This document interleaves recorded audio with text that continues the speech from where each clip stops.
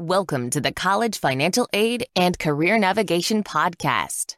Tom and Maria Geffers of Career and College Counselors, along with nationally recognized college financial aid expert Seth Green, teach two things: how to cut the cost of college tuition an average of $19,077 per child per year, and how to land your dream job after you graduate by choosing the right career and major. To get access to more information on how you can make the right choice, simply register at www.careercollegecounselors.com/connect. To find out how to save an average of $19,077 per year per child on college tuition, go to www.howtofindmoneyforcollege.com.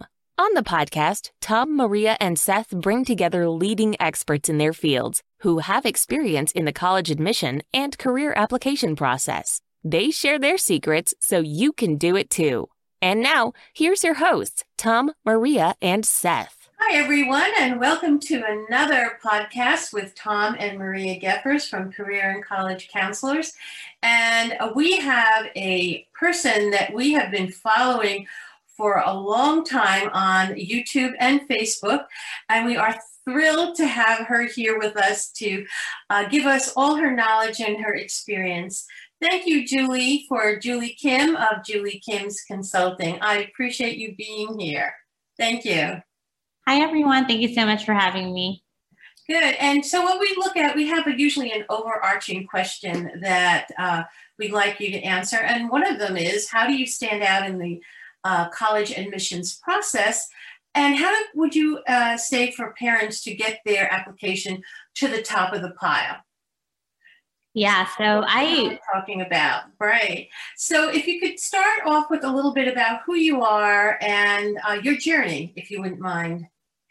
Absolutely. So my family and I immigrated to the United States from South Korea when I was in second grade. And so they literally left everything behind to provide us a better education. And so of course, naturally, as a young child, I thought I needed to make this worth it. So for me, getting into a good college and also getting into college to begin with was so important to me and my family. And so when I was in high school, I did what everyone else was doing: take a lot of AP classes, take the SATs, volunteer a lot, do a lot of extracurriculars. And when I was a junior, I actually couldn't go to school to take my first semester finals because I got really sick from burnout and overwhelmed, drinking too much coffee and Red Bull. And so I was in bed and I was like, I thought this was what I was supposed to do, but why am I not able to go to school to take my finals? And so at that moment, I was teary in bed and I thought, okay, I need to make a change with my life. And so I decided to drop all of my extracurriculars that didn't really light me up. Honestly, I was just doing it to get into these colleges. And so I dropped a lot of them. And what I started doing was, let me just do what excites me, what I'm passionate about. And so that was mentoring elementary school students. And so I started volunteering at a low-income elementary school nearby East Los Angeles. And I realized that the kids were behind in their math. And the reason why they were behind in their math was because they couldn't read and write fluently. So when I realized that problem, that's when I created my first passion project. I didn't call it that, but I started a project for these kids where I helped them with the reading and writing and then math. And using that, I reached out to professors at USC, and he invited me to speak with, deans and other professors. And I got really involved in the field of education. And so that's how I got accepted into my dream college, by doing a few things that I was truly passionate about. And so 10 years later now, I guess it's more than 10 years, but many years later now, that's exactly what I help my high school students do, which is do what you're passionate about. And let's use that to get accepted into your dream college. And even if you don't have passion, which is totally okay, because it all starts off with an interest, take action towards things that you're really excited about and things that align with your strength and values in life. And so here I am. Great. I love it. And, you know, as a teacher, I appreciate that it's important that you follow your dream and your passion and your interest. As a gifted educator, that's what I always said to my students. You know, what are you interested in? What is your passion? Because that will light, as you said, that will light you up. And from the lighting up of you, you will actually attract more people and be successful, because everyone likes to be around someone who has that passion in their eyes. Well, I know you you help a lot of ambitious students. They have to be ambitious to get into the Ivy Leagues, because that's what you help them do, get into the Ivy Leagues and the more selective colleges. So you're already probably working with very ambitious students. But what do you do to get, you know, to help them? What's the first step that you might do to get them into this mode of doing the passion project? Yeah, so there's a lot of students who don't know what they're passionate about, and maybe they're not so ambitious. And what I realize is that for those students, there's always a common underlying belief that they hold, and that is they think that they're not good enough. They think that they're not smart enough. And so we have to first work with that core belief, because if that is not uprooted and dealt with, no matter what I teach them, no matter what I tell them to do, they're not going to be able to execute it accordingly, because underneath, they just think that they're not good enough and smart enough to be a part of this process.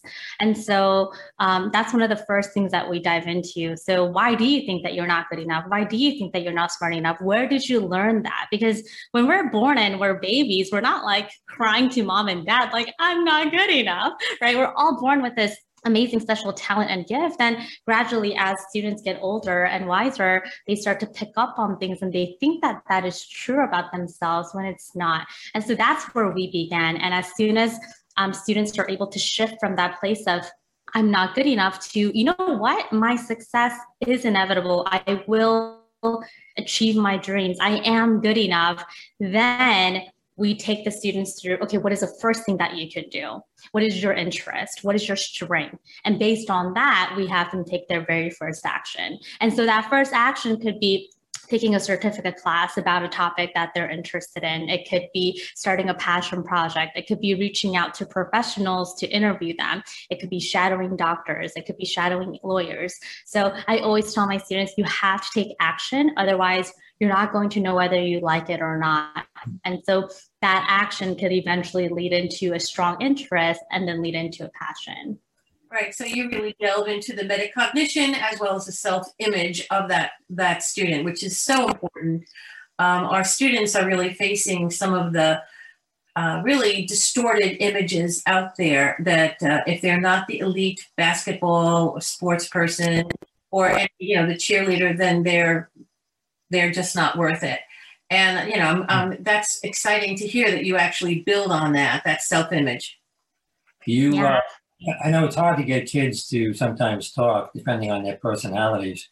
And we find that too, when we're working with them, and sometimes you just have to keep nudging them and lighting a fire under them.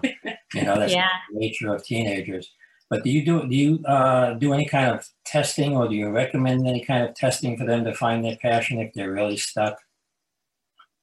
Yeah, so one of the things that I do have my students do is to identify their strength. And so I recommend an assessment called Strengths Finder Assessment. And so that's one exam that I have my students work on, especially if they don't know themselves what their strength is.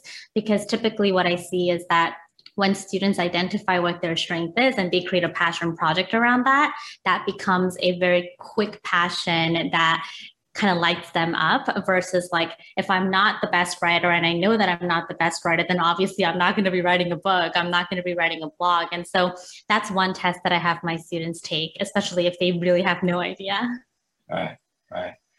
I know you talk a lot about in your videos and such on Facebook about extracurricular, how, in the old days, back in the day, like you said earlier, everybody was taking 8, 10 different, curriculars. They were burning themselves out, and that's what happened to you. And I think people are starting to realize that, and they're moving away from that. But I'm sure they still have a problem of dropping these things that they're used to doing. Just saying like cold turkey, I'm gonna stop doing all this stuff and just do 1 or 2 or 3 things that I'm really interested in. Do you have a problem or of getting students to drop their extracurriculars, or do they buy into the passion project and see how important it is? Yeah, so I tell my students that you're not going to have, 10 pages of essays or you're going to need to write about all the extracurriculars that you did. At the end of the day, they want a 650 word count essay and a few supplemental essays. And so what I like to share with my students is a formula for your application, which is what they want to know is, number one, your academic interest, in other words, your major, and then also a personal interest, and then your strength, personality, and values. And whatever that you're doing right now, if that does not fit into that formula, you're not going to be talking about it in your application in any way. First of all, you don't have enough space.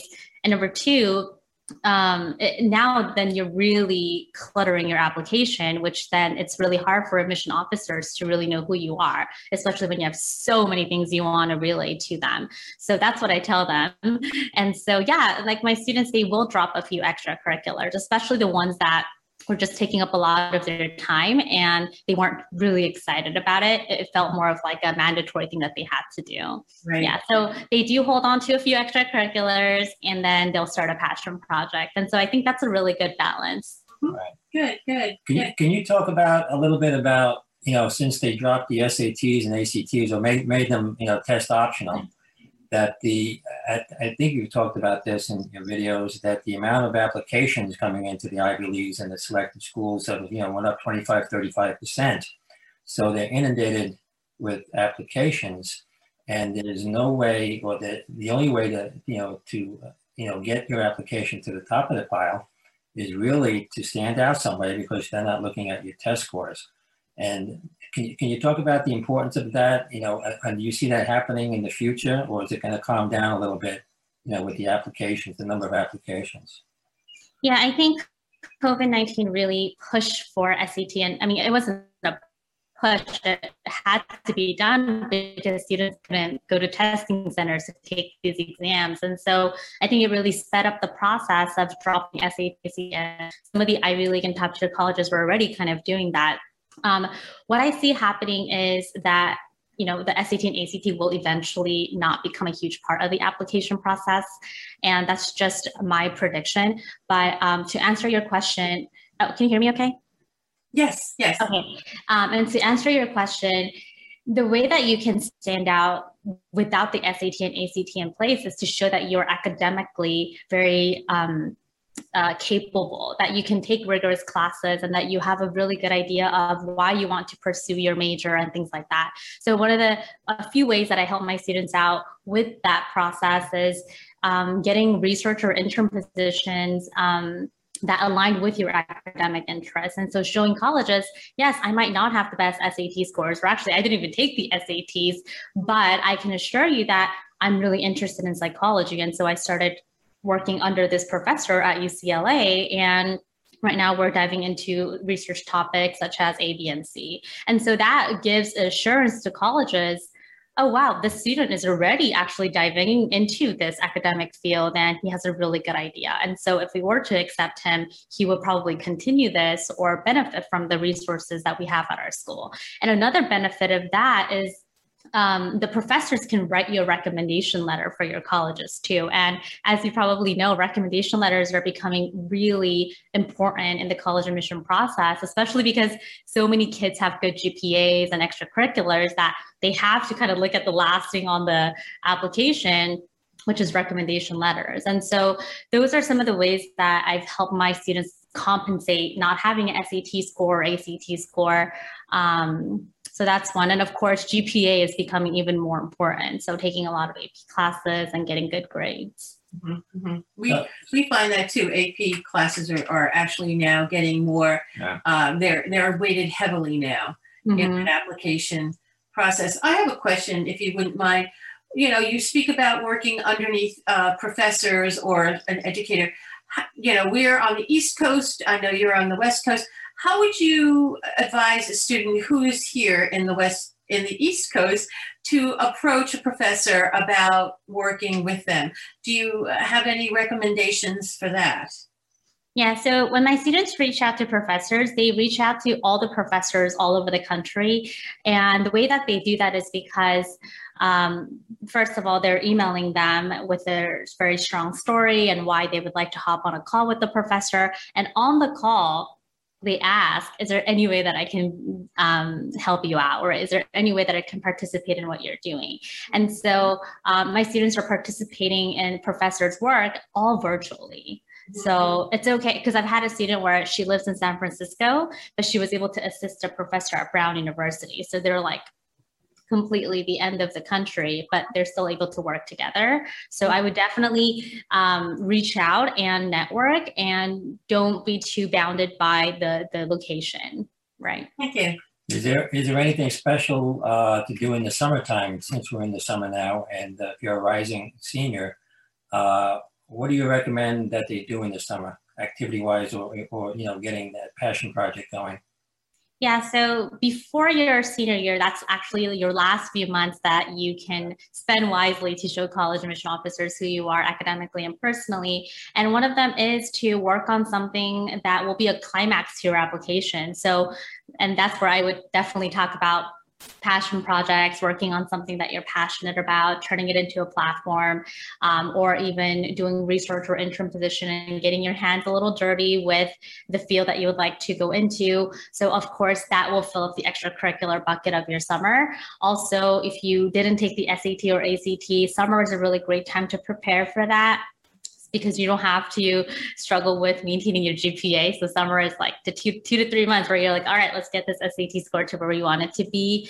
And of course, working on your recommendation letter packets that you're going to be sharing with your recommenders in the fall, your Common App essay, supplemental essays. Also, it looks like colleges are doing a lot of virtual info sessions, so attending a lot of them so you get a good idea of the fit with the colleges.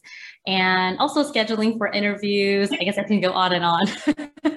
Scheduling for interviews. You have a bucket list there. Yeah. So, I mean, those are some of the important things, but obviously the important one is definitely your essay and preparing for the application. That would be the most important. Is there any time when it's too late?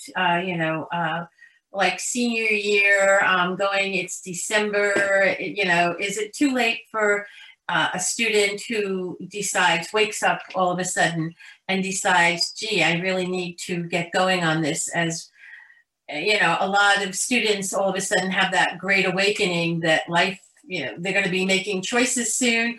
So is there a time when you say, oh, honey, I can't help you? I would say probably as soon as they start their senior year, that's kind of when, because I specialize in more of the passion project and what goes into your application.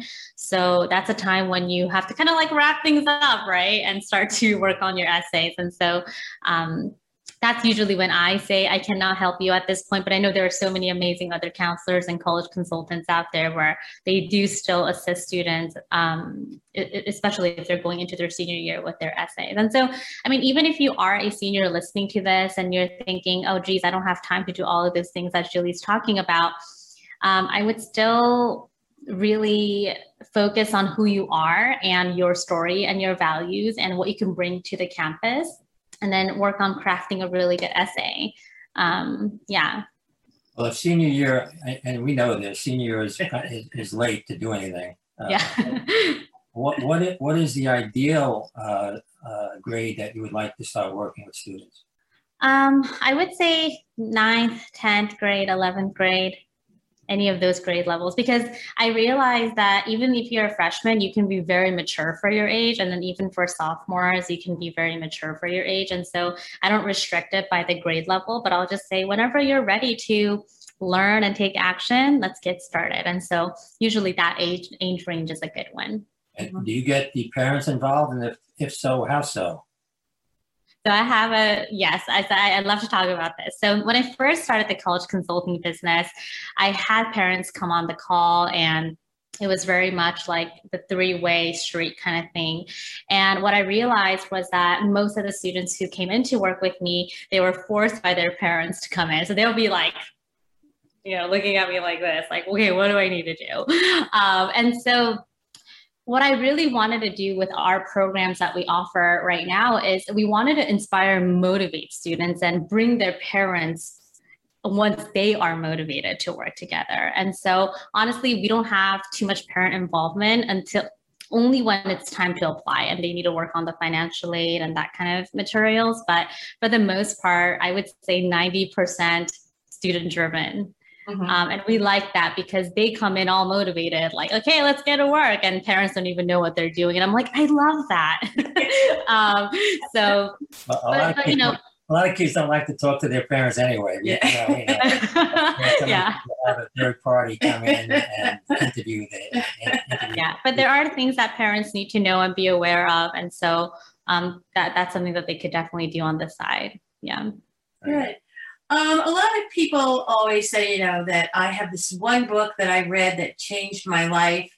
Do you have a book that really inspired you and that you would like to recommend to other young, students or college students to make that transition, to really inspire them?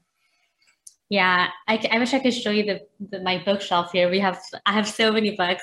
So I'm huge on mindset. That's because when I was young, I did what everyone was telling me to do. And I eventually kind of had to fall down to finally realize, like, why am I alive? Like, why am I doing this to begin with? And who am I, right? So the book that opened my doors to the mindset world is the book by Louise Hay. And there's two, actually. The first one that I read is The Power is Within You. And then the second book is You Can Heal Your Life. And so those two books kind of opened my doors to this world. And I think it's a very easy read. And I think that's why I dived into it so quickly. Yeah. Good. And do you reread that and reread it when you need some energy and some, that little bit of I can do this? Oh yeah, I go back to it. Like when I have a bad day or when I'm like, oh, this is so hard, I'll just go and open up a page and I'm like, okay, that was a good sentence that I needed. But honestly, there are so many good books now about mindset. Right. And so I'm always ordering books on Amazon, and so never running out of books to read. Always good. Yeah. When you started your business, Julie, what would you say would have been your biggest mistake that you made? I think my biggest mistake was thinking that the more I gave, the better it's for the students and the parents. And what I mean by that is I used to have a package where I would meet them like every week and really undersell myself. And I just wanted to over deliver. And I think now looking back, like students don't need like a weekly kind of check-in all the time. Like they don't need someone to be on their to be on their front yard, always telling you what to do.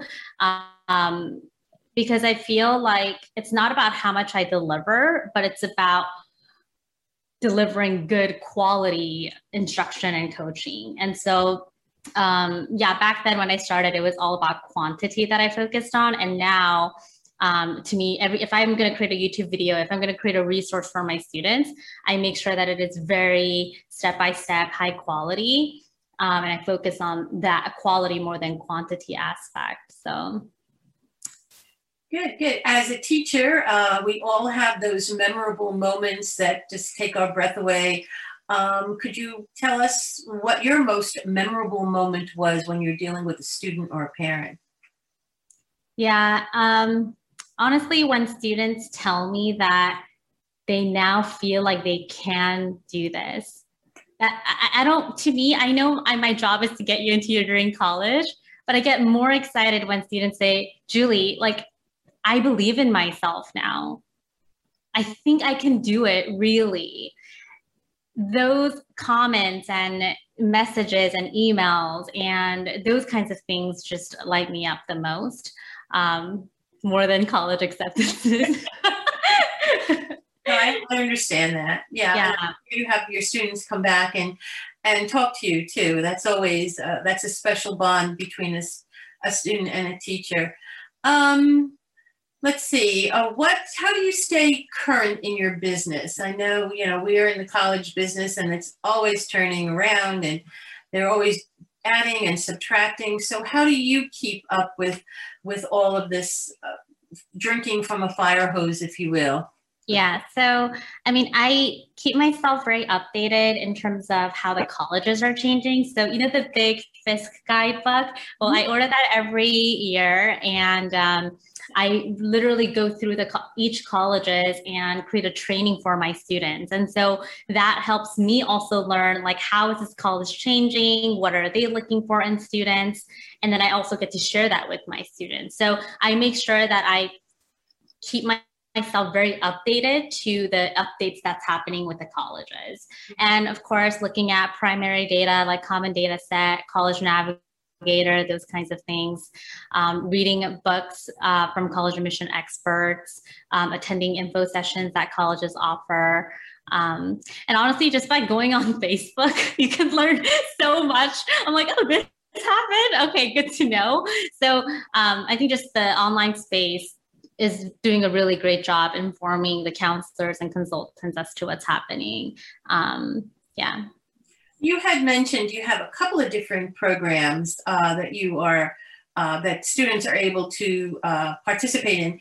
Could you give us a brief description of them so that parents who are watching this can see if and where their student falls is the best program for them? We have our signature program called the Passion Project Bootcamp, and it's a hybrid program where it's a combination of all the videos and lessons and instructions that you can follow to create a standout factor to your application, creating your passion project, how to select your classes, when is the best to take SAT and ACT, how to fill out the common application, all of those things. So all of those lessons and videos are stored in our portal. And then we also host monthly live Q&A sessions where I answer any questions students have. And so these live Q&A sessions are group-based. And the reason why we do group-based is because so many students will ask questions that maybe you never thought about. And so you learn from other students' questions as well. And also everyone's kind of working hard and motivating each other, inspiring each other.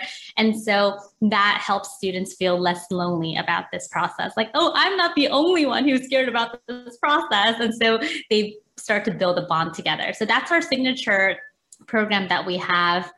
And the second tier program is more of a one-on-one interaction. They'll still be in a Zoom room with other students, but there will just be more coaching involved. And so it's literally the same thing as Passion Project Bootcamp, but more coaching in terms of quantity. So those are the programs we offer. Good. Well, thank you. Well, I have a question. Okay. COVID is over, hopefully. It's not going to come back and haunt us next fall for the college process. And this might be kind of a tough question, but in your opinion, where do you see the admissions process and the college process going over the next few years? Do you see any big changes or something that might be on the horizon, since you keep track of a lot of these things that maybe they're starting to talk about a little bit and it will become a reality?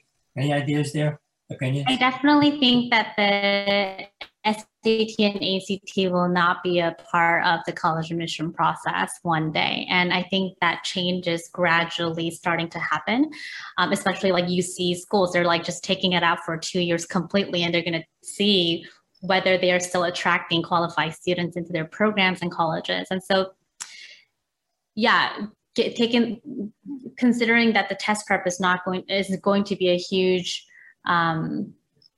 exclusion from this process, I feel like there's going to be more emphasis on the students' academic interests. Like, you're coming into our school, and what experience do you have? Why do you want to study this at our school? I feel like it's going to be much more like career driven, more than just like, okay, come to our college and see what happens, kind of explore kind of thing.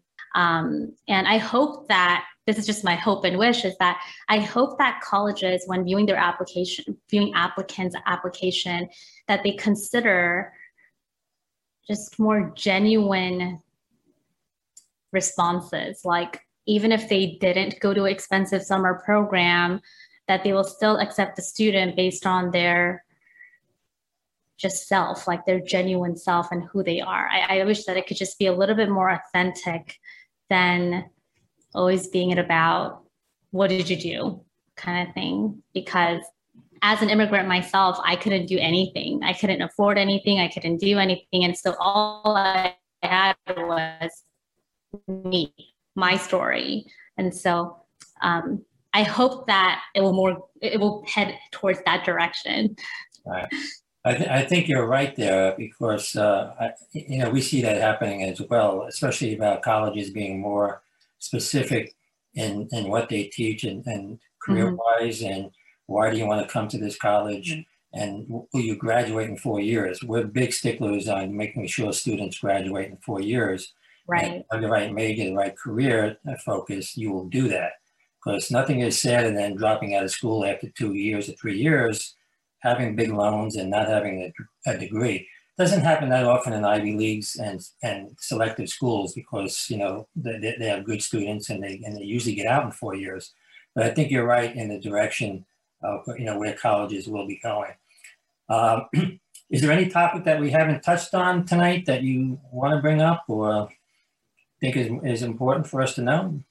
Touched on quite a few. I think we've covered it. Yeah, we actually did talk about everything from mindset to the future of college admissions. I think that's it. I mean, if I had one advice to students and parents listening to this is to start with your mindset and to believe that anything and everything is possible for you. Don't give up. Start with that strong foundation, and everything else will naturally unfold to the best of your future. So very good. That's great advice. Thank you, Julie. And yeah, thank you so much for having me. Thank you for being with us tonight. And if someone wants to contact you, what is the best way for them to get in touch with you? Yeah, so we have a free training for all students and parents. And so that will be the very first place that you can go to learn more about me, our company, and our programs. And the link for that is www.juliekimconsulting.com/masterclass. And so that's where you can attend our free training. Great. Very good. Thank you again. And we were so glad that you came and let us interview you. And we're not disappointed, just in case you didn't want to know. Thank you. Great information. Right. And thank you all our listeners who have decided to join us. And I think Julie did a great job of how to make your application stand out and what is your passion project. All good, great information. Thank you, Julie, again. Thank you.